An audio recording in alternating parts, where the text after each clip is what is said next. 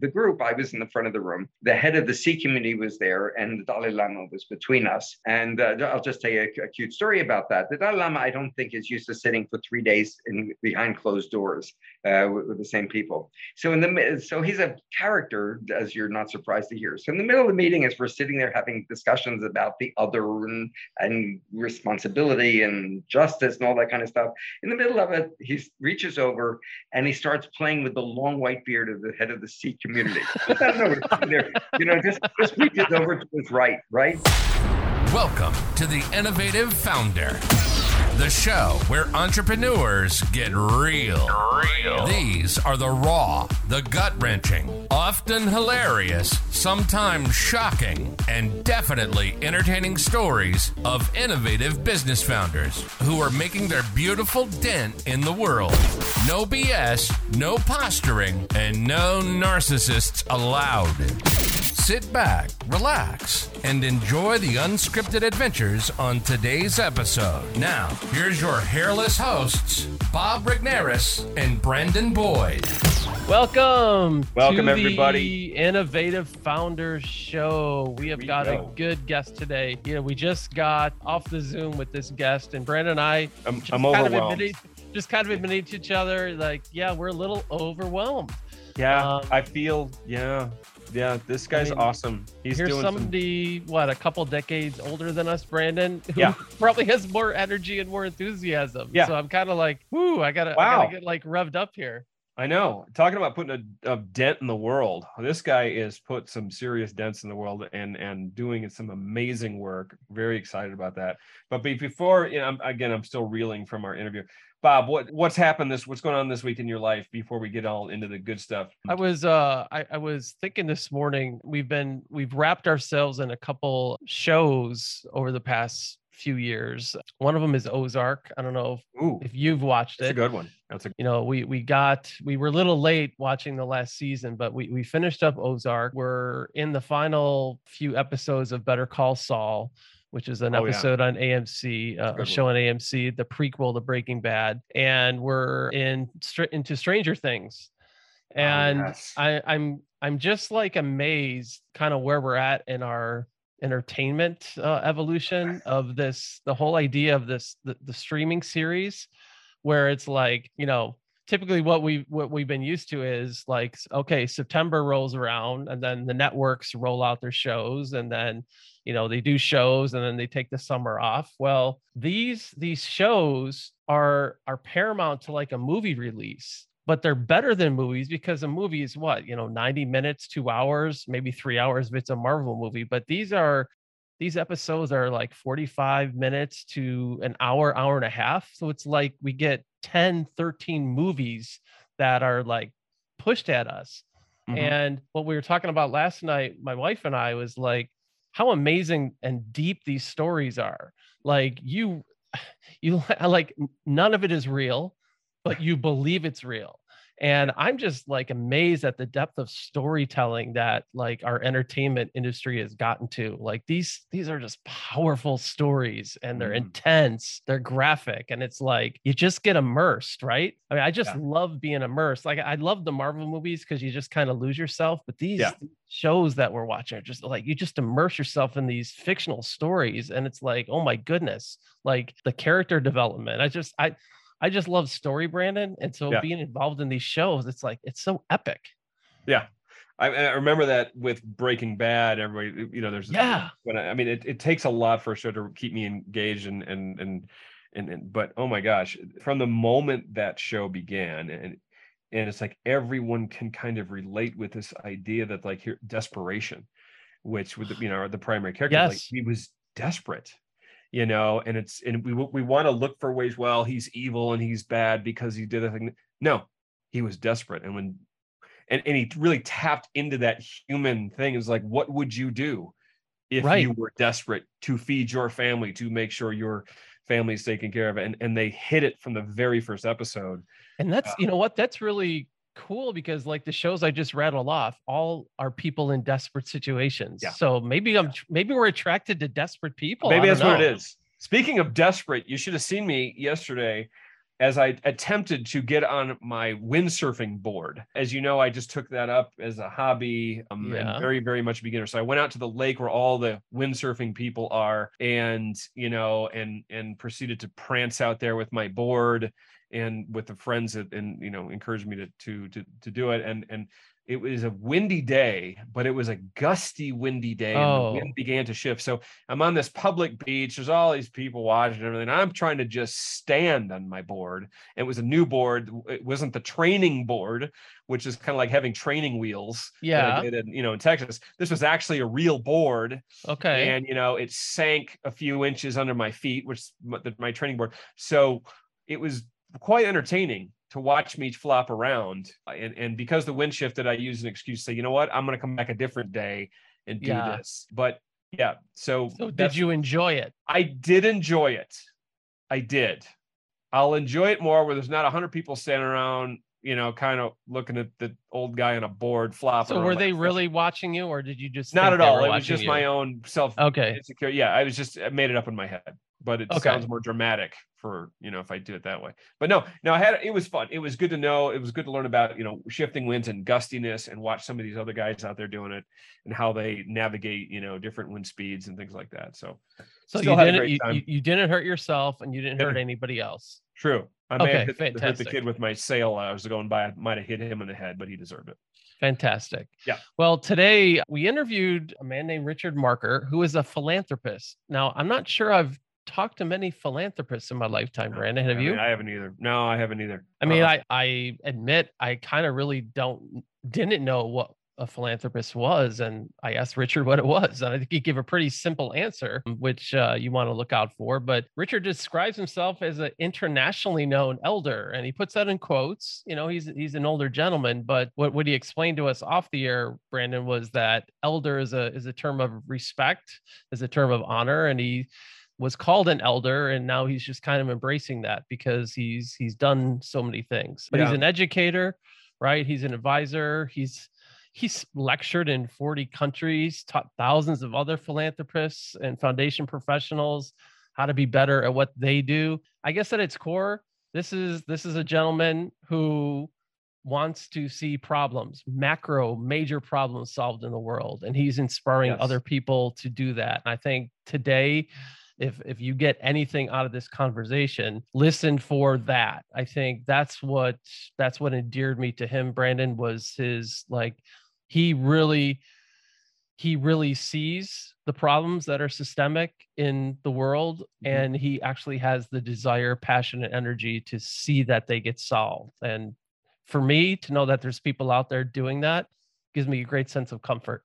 Yes. And Bob, one thing, a theme that really came through with him was inclusion. He is, with all of his background and training, and he's taught theology, he's trained in many disciplines, is that one thing he just did not bend on is he has a firm conviction about inclusion. And we're going to learn more about that in the interview, is that's so very important to him. He's not saying that there is one solution or one theology or ideology that is going to fix systemic problems. He is saying, no, it is going to take a combination, and it's going to take inclusion. And I really love that he wouldn't bend on that. That was a common denominator theme through the whole interview. And I highly respect that. A breath of fresh air, because there's so many people today that are saying they have the answers. And unless you follow their ideology, you are never going to get to a solution. Here's somebody who actually knows how the world works and knows that it's going to take people from different backgrounds, different disciplines, different belief systems to solve the systematic and systemic problems in this globe. And like I said, I feel better having talked to him, knowing that there's somebody like him on the watch and training people to do that. So we really hope you enjoy our conversation with our new friend, Richard Marker.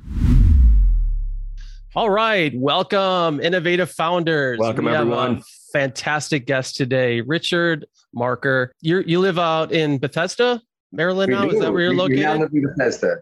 Awesome. So, but you were... Yeah, we were in New York City for about 20 years. And then 4.5 years ago, we moved down here for family reasons. Yeah. And so Richard and I have a little bit of a connection. He lived in Chicago for 13 years. So we were looking at some of the markers that we know there. So it's always nice to have some little connection. You know that Bob never came for dinner, though. You know, he's a kind of a snob. Well, we didn't know each other. We didn't know each other then. But I can see we're going to get along because the sarcasm is already being laid on pretty thick. Yeah. So I know we're going to be fast friends. Bob would have demanded meat on the table, and that wouldn't align with you, Richard. So, so he was just being courteous. Is that the thing? Yeah. I didn't want to offend you by having barbecue sauce all over my face. So in a bib. Well, great. It's great to meet you today, Richard. I know people are going to be really inspired to hear some of your stories because they're vast and they're interesting. So welcome to the show. Well, my pleasure. So Richard, there's so many good things here. We're so excited about some of your stories, but tell us this, what is going on right now? What are you working on right now? What projects are you excited about? What's going on in your life that you're excited about right now? Okay. Well, there's really two things that occupy me at this stage of my life. You know, I've reached a stage where I guess I qualify technically as semi-retired. You know, the pandemic convinced me that was true. You know, I'm 77 years old, so that made it pretty clear. But the things that occupy me are the things that really had me excited for the last quarter century. On a professional level, I'm deeply involved in philanthropy. I'm a professor of philanthropy part-time. I lecture about philanthropy around the world. On a very specific niche basis, I advise funders and foundations. And so that's what's on the professional side. And I really profoundly believe in that for all sorts of reasons. And on the volunteer side, I'm very involved in international, interreligious things. Past chair of a couple of important boards. In fact, I was just in Rome. We were a little bit on vacation, but for 5 days of meetings at the Vatican. A couple of weeks before then, I was in Doha for an interreligious meeting. Last Friday, after I came back, I was at a meeting in New York with the number 2 person in the Greek Orthodox Church. So on a volunteer base, I'm deeply involved in interreligious things on that level as well. I've been doing that for a long time. In most cases at this stage, I'm involved as a past chair of things as opposed to a future chair. But those are the two major involvements that I have that I really care about other than my personal life. Well, it's very rarely you get to meet somebody that casually drops in. Oh, I had a meeting at the Vatican. So, you know, most people, my nephew just got back from Rome and was in the Vatican as a traveler, but you were there for meetings. Tell us a little bit about, did you get to meet with Pope Francis? Yeah. Absolutely. Well, actually, no, he canceled. I have met him in the past. I was at his installation. I've met him on at least 3 or 4 occasions. In fact, I had met him when he was still in Buenos Aires. In addition to that, more relevant to his installation was there was a unique, really historic event the day after his installation for a multi-religious audience co-convened by the Ecumenical Patriarch of the Greek Orthodox Church, Bartholomew, and Pope Francis, where they had 14 people from each from world religions. And I was a part of that. And that was extraordinary. That was perhaps having been there. I'll tell you how I got into this in a second. I mean, you know, I know it sounds like a throwaway, but you know, what can I tell you? But the fact is, of all the visits, and there have been a lot to these places, that was the most extraordinary at the Vatican because it really demonstrated something unique about this Pope and about the understanding of what multi-religious participation meant in the context of the Vatican these days. So let me just put in perspective because it's a natural question. I've always been interested in this kind of stuff. I majored in religion. I've had 5 careers. My first career was at Brown University. I was associate chaplain. I also taught, but by definition, as associate chaplain you were part of a multi-religious group. After I was tenured at Brown, but I gave it up. I was in Chicago after that, and on a very part-time basis, I taught theology at Loyola University, a Jesuit university. I should point out I'm Jewish, so it's a little bit relevant. And then sometime later on, when 20 plus years ago, I started getting involved in the international level. You know, I was involved in the domestic level, the local level, and then the international level.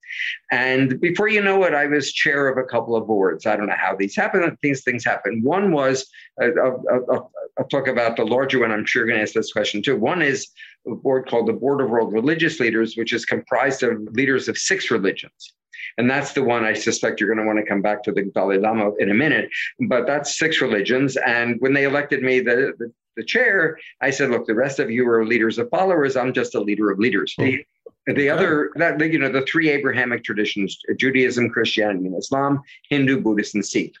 The other board, which is relevant to why I was at the Vatican last time, is there's an official consortium of the world Jewish community that was convened at the request of the Vatican in 1970 and met for the first time in 1971, establishing formal relations between the Jewish community and the Catholic Church for the first time in history. Wow. As you probably know, for 1800 years, there was not friendly relations. The Vatican, the Catholic Church was not particularly thrilled that Jews existed, and the Jews were not particularly thrilled to be invited into those circles. But after Vatican II, Nostra Aetate, that all changed. This organization, which is really a consortium of the major Jewish organizations in the world, came into existence. And I was chair of this organization at the 40th anniversary in 2011, 2010, 2012 of that initial meeting. As past chair, I still get invited to these meetings. I will tell you, and I don't mean to be cavalier about this, when I say there were meetings, I want to make a distinction between audiences with the Pope, which are not really meetings. I mean, they're great photo ops, and he's an interesting guy, and the previous popes are interesting.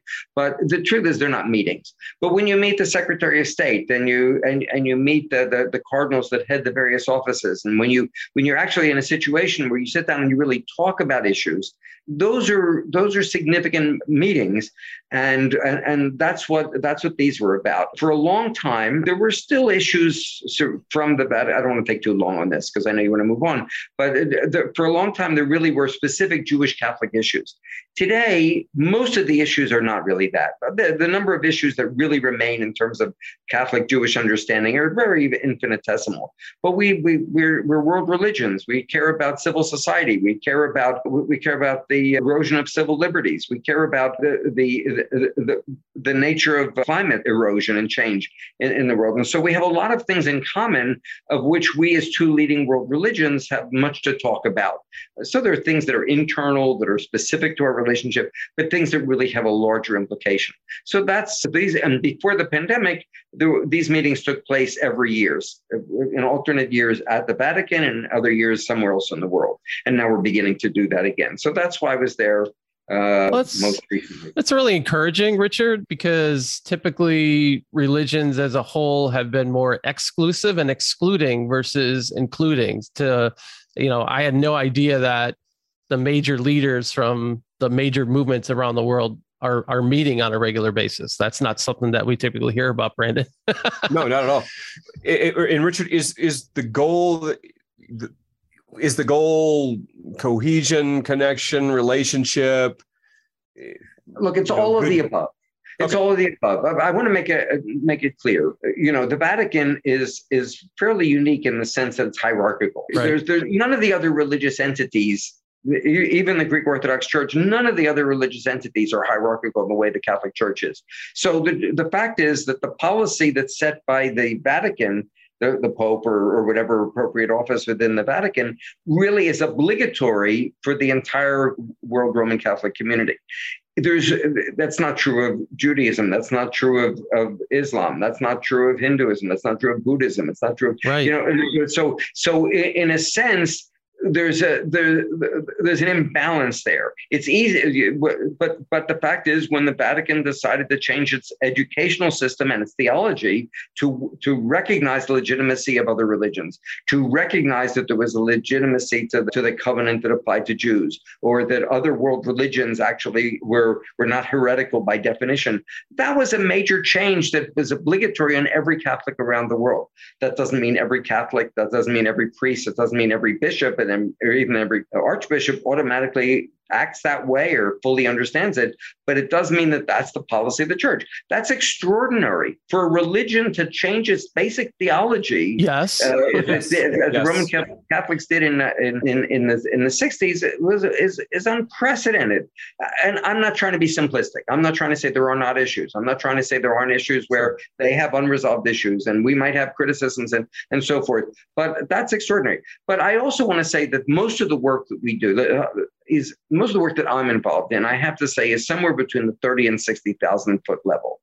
Okay. When you're meeting with world leaders at that level, it takes a lot of steps to get down to the ground. Right. Now, it's true if the leaders, but what should be encouraging is that in fact, most, not all, Not all. I don't want to overstate this. I don't want to misrepresent it. There's plenty of things you can read in the paper about very narrow-minded religious leaders of every religion, right? My own included. Yeah. But when you have top well-known leaders of all the religions get together, and there's really an assumption of acceptance of the other, that's an important implicit statement about how we learn from each other and what it says about the world. That doesn't mean that every detail there has to be full a concurrence on, or we aren't distinct religions. But the assumption that we're meeting with amity and with full faith, pun intended there, means that there's an acceptance of the other in a profound and transformative way. And so that's what the level that I'm on now is, in this very unique stratified, right, other level of stratification, which stratosphere is the word I was looking for, and I respect that. But I don't want anybody to say, oh my goodness, you met with all these people. Well, show us on the ground what happened tomorrow. And no, it takes a while. Right. It doesn't happen that way. But leadership matters. Leadership matters. It does. And I guess what's encouraging is what we see in society is very much it's like we're forced through media now and social media to basically, you're on one side or the other, and it's very black and white. Yeah. And if you don't believe what I believe, and this goes not just on religious, it's political, it's like the movies it's like, you don't like this type of music. Well, I don't like you. It's very much like what the media does to us. It divides us. And so to hear that at the highest levels, there are people meeting that don't have things in common, yet still can be in the same room and be friendly, be cordial, and have discussions about not only what brings them, what their differences are, but what's in common.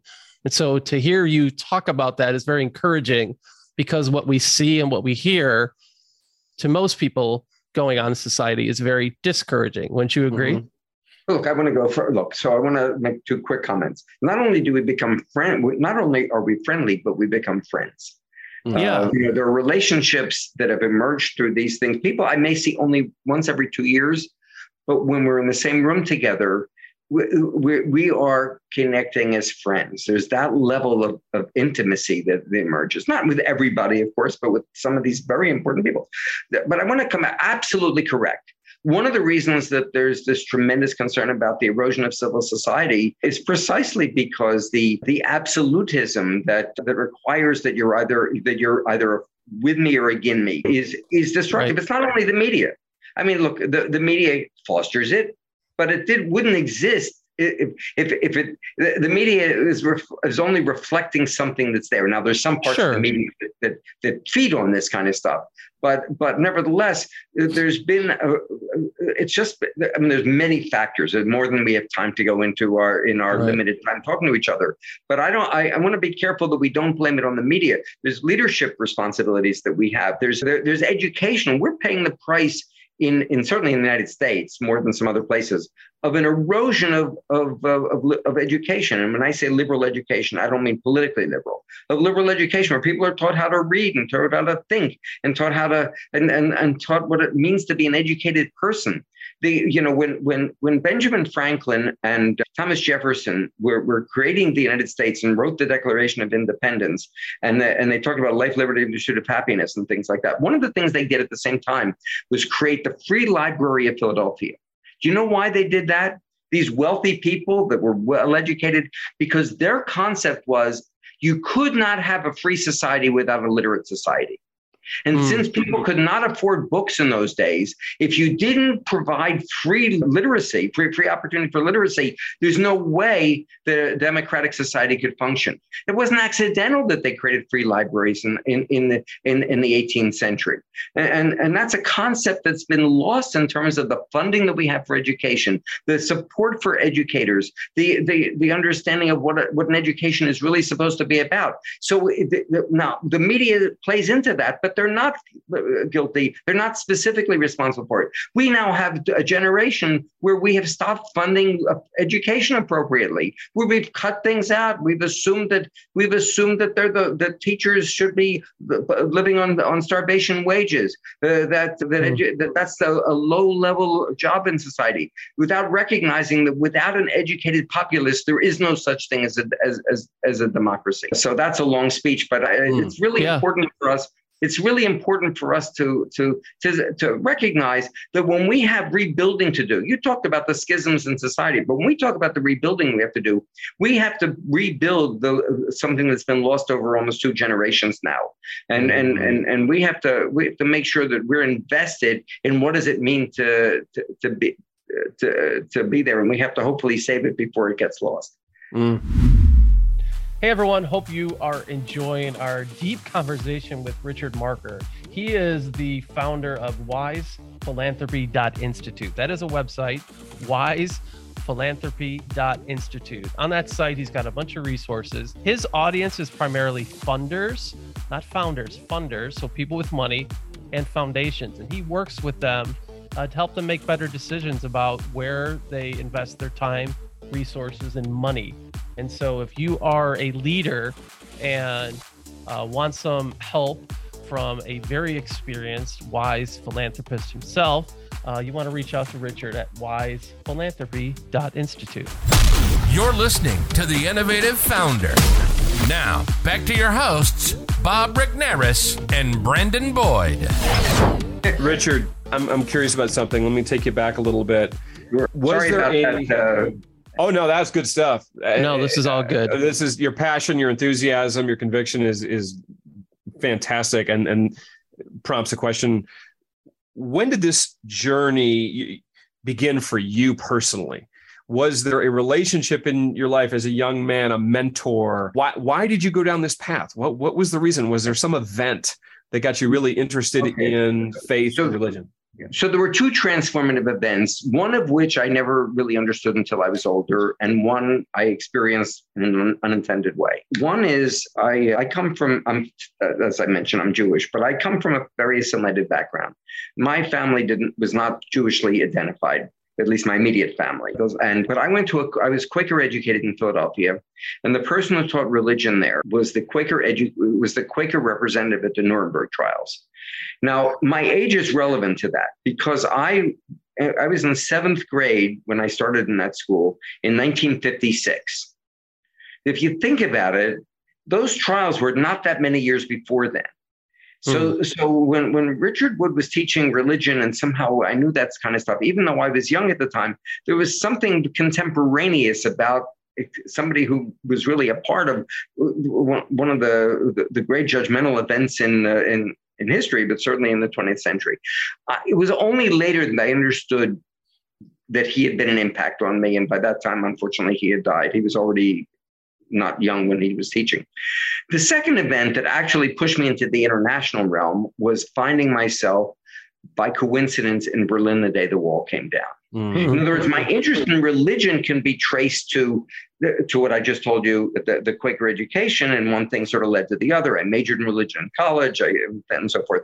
But the international was when I had been a guest of the West German government on what they used to call these guest programs, where they were trying to demonstrate that West Germany had responded to its terrible history in World War II and built into itself an understanding of what it means to be a responsible society, what education required, what democracy required, and they wanted to invite people from various kinds of backgrounds, political leaders, religious leaders, all sorts of leaders to see it. So I was a guest of a program, a 3-week program of West Germany that was mostly in October of 1989 and happened to go into November 89. Well, the program ended a little bit earlier. I stayed a little bit longer, and I happened by coincidence to be in Berlin finishing my program when the day the wall came down. It was unintended. I've learned not to take too much credit for it because it wasn't a simple thing. But I was there. But the truth is, you can organize your life, no matter what you think you can organize your life. You can't organize your life about being present at that kind of transformative moment in history. It made me something I really was never before. I had traveled a bit internationally, but I was not an internationalist. And after that, I realized that I had a very narrow parochial vision of the world as emerging out from the United States, and began to do a lot of things internationally. Developed a program with the German Foreign Office later on, with Austria, and began to do things all over the world, or at least lots of places in the world, which got me, which is really what played a key role in a couple of areas. Number one, it prepared me to be internationally involved interreligiously, but it also played a key role in a part of my background, which we haven't talked about or haven't mentioned. I was giving a talk in Thessalonica, Greece, and a headhunter heard me and asked if I wanted to be the CEO of a foundation. And so the official, I've been doing things like that. The transition into the philanthropy world, which we talked about, if you remember at the beginning of this discussion, was when I was, because of that international connection, became the head of a foundation. It turned out that foundation was in its last 5 years. It was a corporate/family foundation. The company was sold. It was a famous company. It was the Seagram Company. The person who headed that was was Edgar Bronfman Sr. But in 2002, they merged that company into a French company, Vivendi, and so the foundation closed. I've been independent. I've been in the philanthropy world ever since, but not working for any one foundation. But so the international stuff is actually key in terms of both my philanthropy involvement and also my interreligious involvement. It's a long answer to your question. How would you define philanthropy, Richard? I mean, people might think of it like as charity, but it seems like it's much more rich than just that. Philanthropy is a commitment to using whatever human or financial resources you have to make the world a better place. That's really good. Very succinct as well. And then, so along those lines, calling yourself a philanthropist, like what is, if you can brag for a second, like what's your superpower? Is it getting people connected? Is it getting people talking?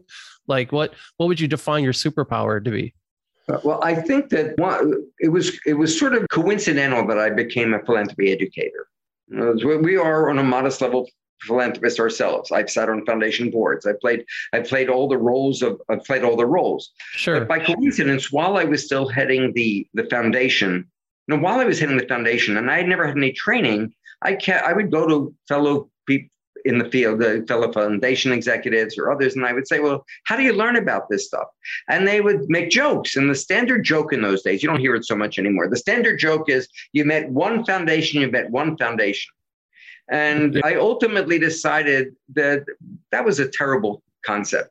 Well, what does it mean? We have no standards. There's no accountability. We don't have to sign off the ethics statements, that there's nothing to learn from one another, that you just carve your own way. And so when I was invited to start teaching funders at a program at NYU that doesn't exist anymore, but it existed for about 15 years, I was very engaged in that because I really felt that our field needed to have some standards and educational principles. Now, I wanted you to know that while I think I'm a pretty good educator, and I guess people seem to think that, the truth is that I never claimed to know it all. And so what I did when NYU asked me to develop this program, I didn't just sit around and say, oh, this is what people should know. I went to the major institutions, the Council on Foundations, the Association of Small Foundations, what was that? It's not called that anymore. The National Center for Family Philanthropy, or the Forum of Regional Associations. And I went to them and I said a simple question: what should a funder know? And they all said pretty much the same thing. So when we put the whole educational program together, it wasn't based on what I, Richard Marker, thought people should know, but rather what the field thought they should know. Now, obviously, in the 20-some years since then, it's emerged and evolved, and you add new things and you modify things. I'm not saying what we teach now is exactly what I was teaching 22 years ago, but the basic core concepts of ethics and history and how you make decisions and how you act responsibly and how you don't abuse your power and all those kinds of things. The core concepts were developed because the field said we needed to know those things. So the magic sauce that I bring to it is that I've worn all the hats. I've even been, before I was on the nonprofit side, but I've been a funder, I've been a board member, I've been an educator, I've been I've worn all the different hats, and because of that, I really have a fairly broad database, an implicit database, when to be able to call upon, when to be able to share things. Now I'm going to go back to a question I thought you were going to ask me, but I'm going to answer it anyway. The issue is sometimes I jump ahead. That's all right. You're flowing. You can edit that out or not. But, sometimes people say, well, how much do you need to be a real philanthropist? And one of the popular talks I used to give is how to be a philanthropist on $5 a week. And people would say, oh, you got to be kidding. Well, the truth of the matter is I'm not kidding. You can go to a local soup kitchen, and for $250, you're probably one of the major funders. We were, depending where you are, there's parts of the world for $250, you can be a significant influence in a micro company or a local community where people they're hidden from the big funders' view, and yet you can keep it going for a couple $100s. Now, the Metropolitan Museum of Art or the Art Institute in Chicago or things like that, they're not going to put you on the board for $250 a year.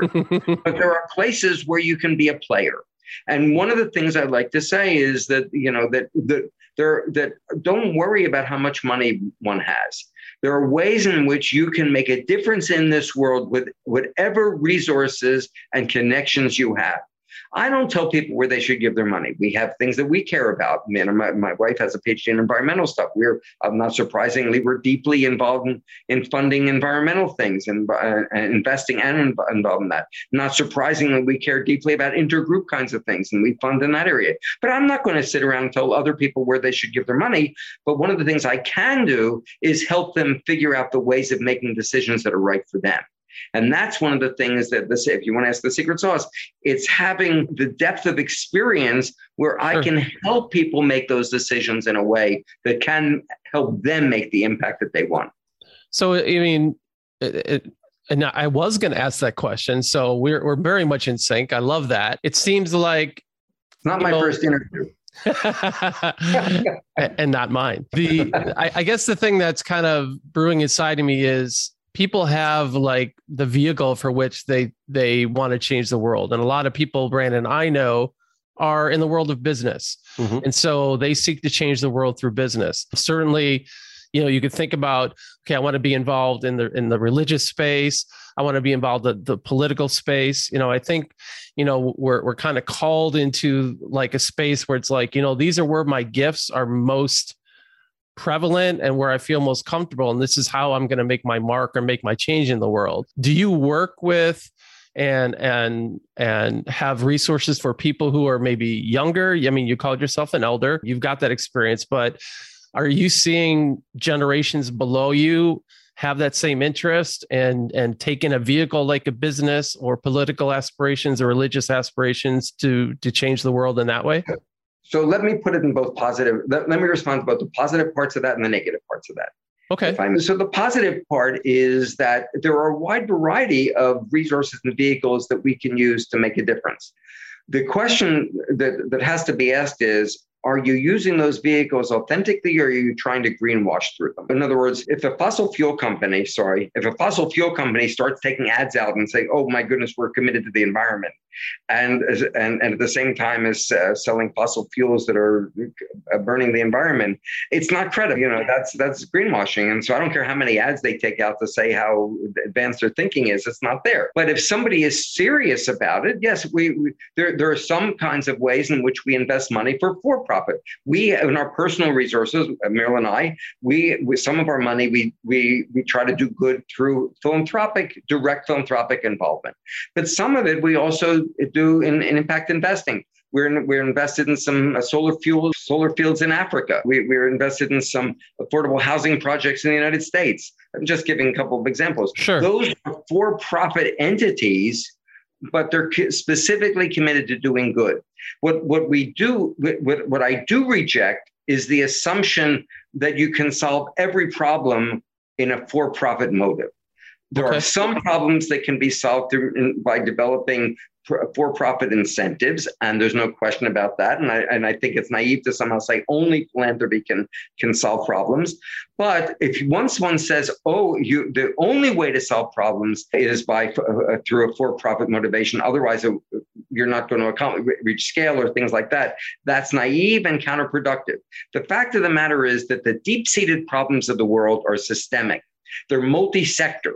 There is no deep-seated problem, whether it's hunger or homelessness or climate or whatever, or migrations or whatever you want to talk about, healthcare. If you think that only one sector can solve that problem, you're missing the boat and you're never going to solve the systemic issues. One of the deeper you get into any of these kinds of things, the more you realize that you have to find ways where the resources of each of them and the insights of each of them have to be brought to bear to solve the deepest problems. Any given problem, any specific problem can be solved maybe through a small business, or it can be solved through philanthropy or through government funding. But the truth is that when you get to the deeper problems, the problems that you referred to earlier on, and the problems that really are so resistant to solution, you have to think broadly and you have to think in intersector capacity. And so it's not one or the other, but it has to be all.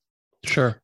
Richard, do you have an example you can give of a systemic problem that is in process of being solved with this approach? I love the approach. I love the conviction that it's not going to be the philanthropist to fix it. It's not going to be the capitalist. It's going to be a team. It's going to be a coordinated effort. Do you have an example for us? Sure. Well, almost any example, but let's go back to the issue of solar. 20 years ago, solar was not yet people could not imagine making any money from solar. Right. That was still a philanthropic investment.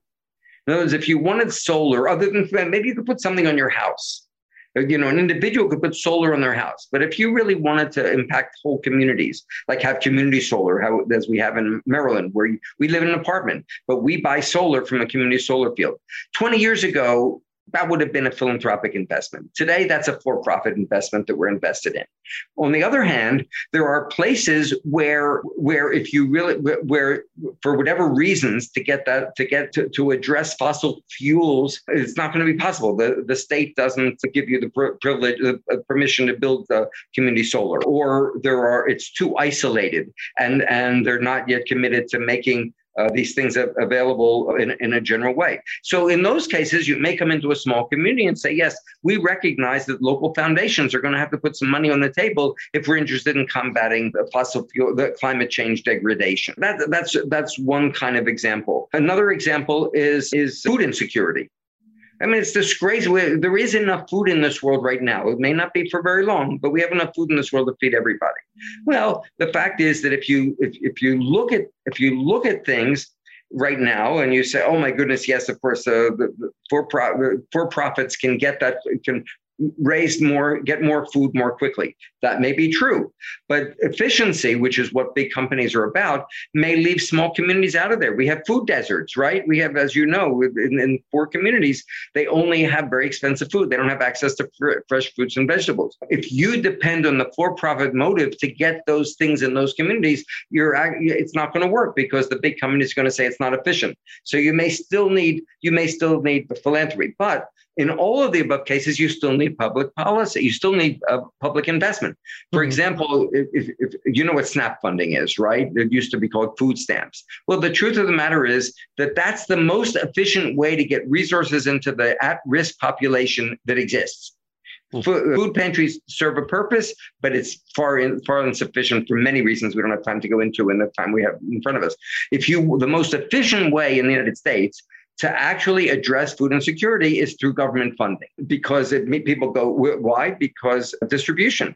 People will go into a grocery store. The food is already there. You don't have to have people give cans at their church or cans at a local soup kitchen. You can go through a line. You have a debit card. So there's no shame involved in being able to get the food. It's available. The more we support SNAP funding, in a consistent way on a national and state level, and the more we're going to be able to address it.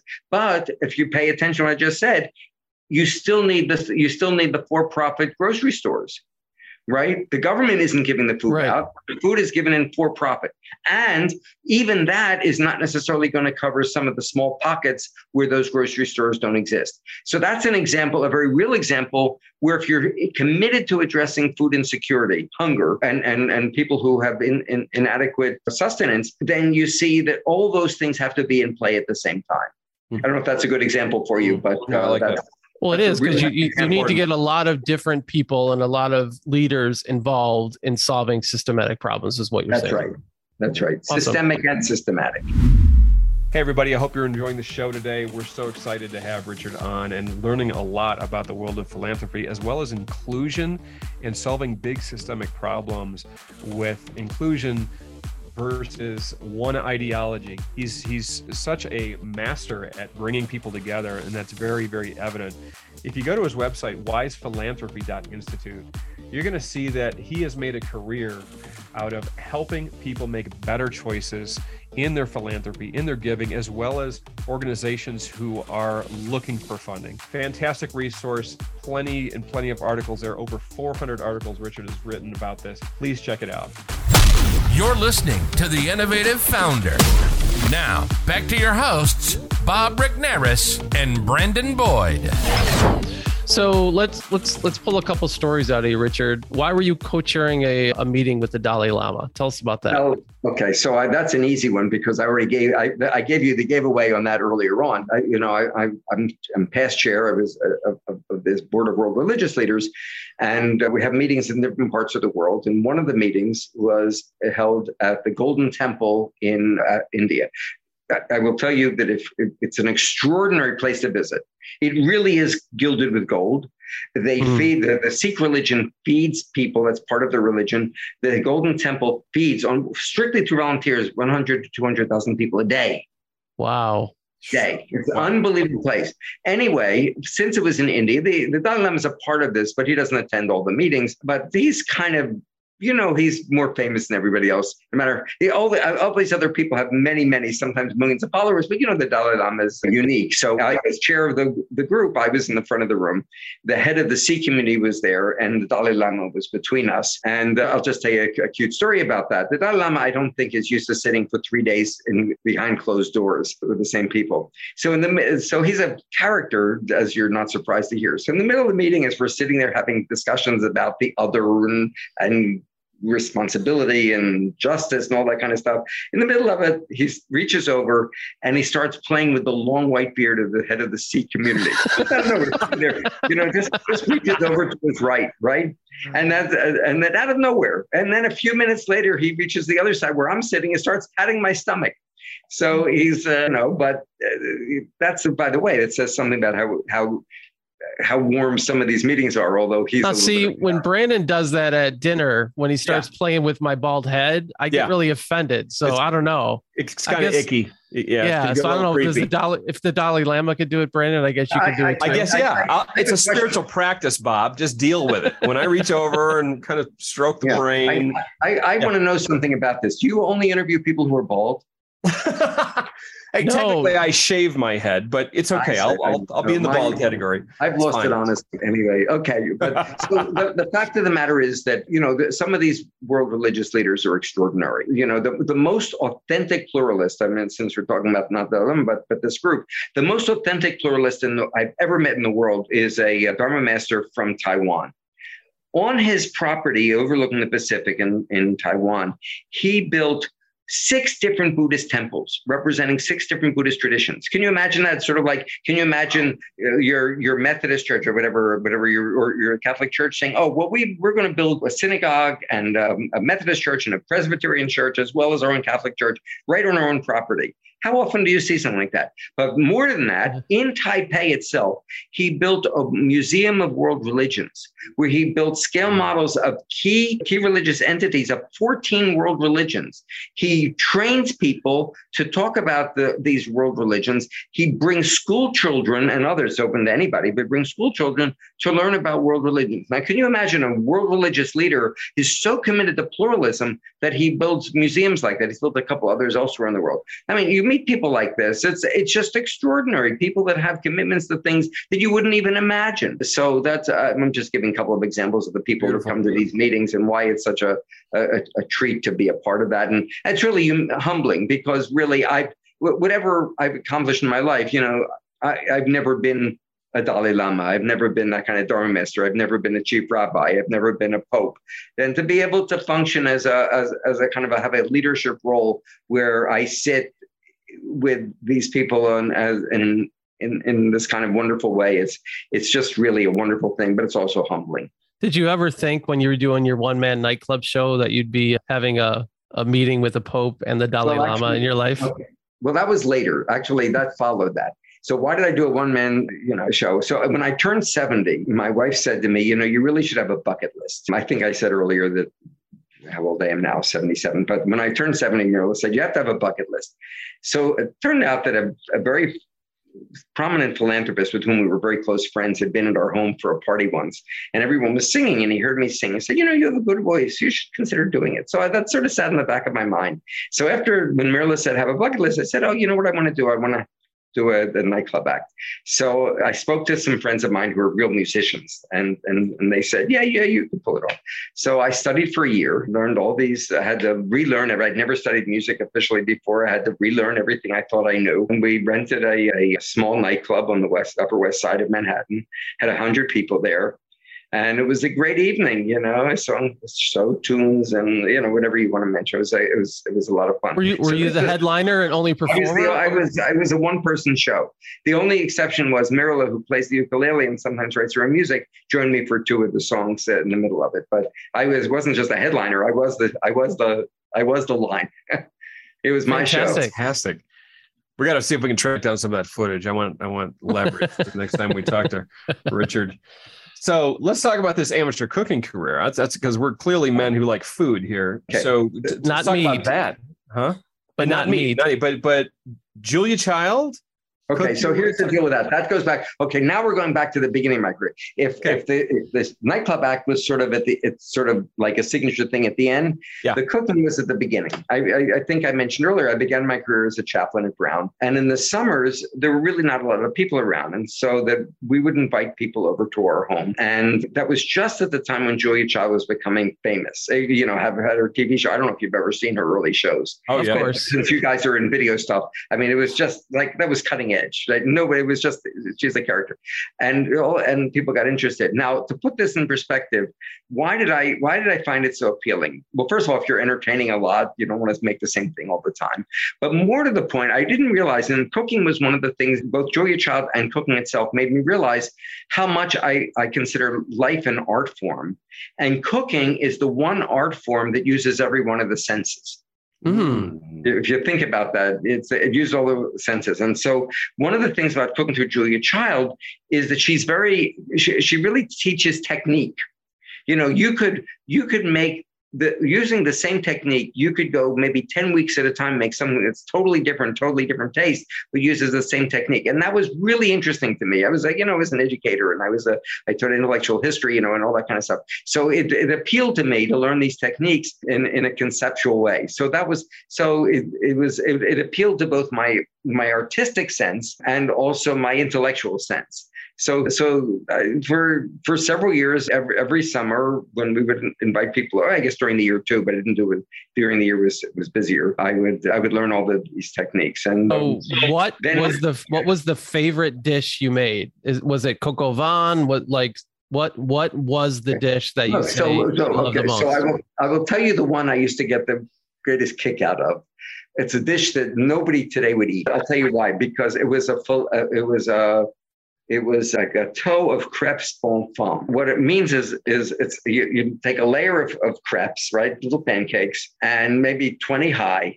And between each one, you put things like, whatever you put between them is a cream sauce, mushroom sauce, spinach sauce.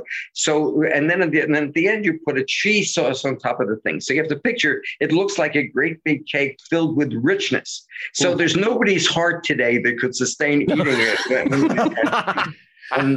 But it was such a great showpiece I mean, bet. beef bourguignon, coq au vin, all those kinds of things were great fricassee examples of a certain style of cooking.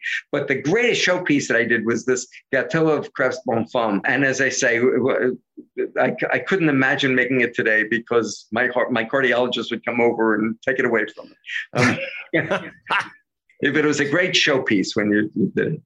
Sounds amazing. Sounds delicious. Yeah. So I was in Russia, 20 years ago, adopting my son from Siberia. And we were there and, I wanted pancakes for breakfast. And so I was delivered crepes with the caviar on top. Sure. And I don't know about you, but caviar in the morning for breakfast, not that exciting. So the idea that you have crepes with all these types of delicious sauces in between sounds actually fantastic. Well, I didn't serve it for breakfast.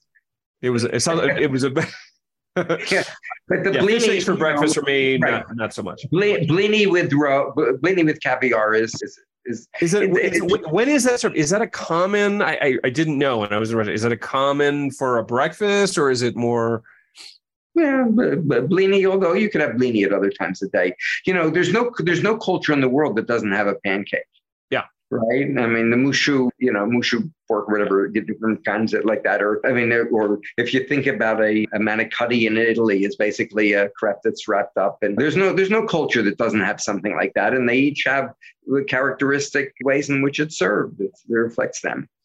I was just curious about fish eggs in the morning. Do people really eat them? Well, do you have what? Sure. I can up my game. Well, do you eat eggs in the morning? I do. Then what's wrong with fish eggs? Well, because they taste like fish and salt, and they taste like sardines, and that's usually a later in the day. That's all. Just curious. Because they weren't giving you the sturgeon caviar. They were probably giving you the cheap stuff. Damn it! There you go. On it. They knew. They saw me a mile away. They saw me coming. I see. Well, I think we're going a little far afield for your listeners, but that's not in the least. But I guess we've covered a lot of part of the world. So what can I tell you? Listen, I guess my guess is with you guys, you never know where it's going to go with these discussions, right? Nope. We keep it organic, and that's what makes it fun. Hey, that's fine. On that note, what we like to do as we're closing out here at the end of our show, what we like to do is we like to give our guests what we call our 60-second rant or soapbox. And I feel like you could have one. This can be about anything you want to stand on the soapbox, or rant about, preach about, talk about. We like this section because we can learn a little bit more about you and your personality. Right. So do you have anything you'd like to rant? And this can be anything, Richard. This is anything at all. I do. All right, you can go. I made reference to it earlier in the show. I'm very, very, very concerned about the erosion of civil society around the world. I think that we have taken it for granted in the West, not just in the United States, but in Western Europe as well. And there are deep-seated challenges to what we consider the core principles of civil society. And it involves education. It involves participating in the political process. It involves accepting the other. It involves concepts of privacy. It involves so many elements that are currently being attacked and under eroding. And I think that there has never been a more profound international challenge to what civil society is about. It's happened obviously in particular places. You can go in history and you can find there were countries that had terrible practices. But right now, in too many places around the world, governments and the political ethos is really challenging that. And my view is that we have to work very hard to rebuild that, to rebuild confidence in the other, to rebuild confidence in what civil society can be about, and government can be about, and education can be about, and the human condition can be about. There's a vulnerability that we have to take very seriously today. So if you're asking for my soapbox, that is my soapbox, and it keeps me awake at night.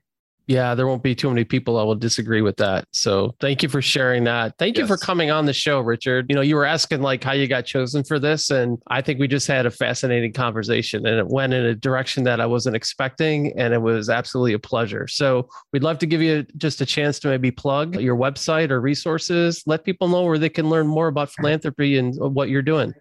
Sure. The simplest is our website is wisephilanthropy.institute, wisephilanthropy.institute. Also, I teach part-time at the University of Pennsylvania Center for High Impact Philanthropy. That's courses exclusively for philanthropists and foundation professionals, but that's mentioned in the website. So that's the best thing. You'll be able to find about 400 articles I've written there. You'll be able to find all sorts of other things. And by all means, be in touch with me if you have thoughts you want to share and continue the discussion that we began today. It was a pleasure to be a part of your show.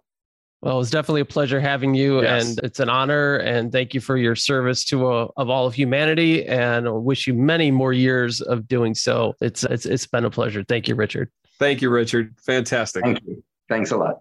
Bye-bye. Thank you for listening to The Innovative Founder with Bob Regnerus and Brandon Boyd, a show featuring the real stories of entrepreneurs making their beautiful dent in the world. If you like the show, let us know by leaving a rating. If you're an innovative business founder yourself with a story to tell, then you might just be our next guest. Reach out to us on innovativefounder.com and tell us your story. Thanks again for listening. We'll see you next time on The Innovative Founder.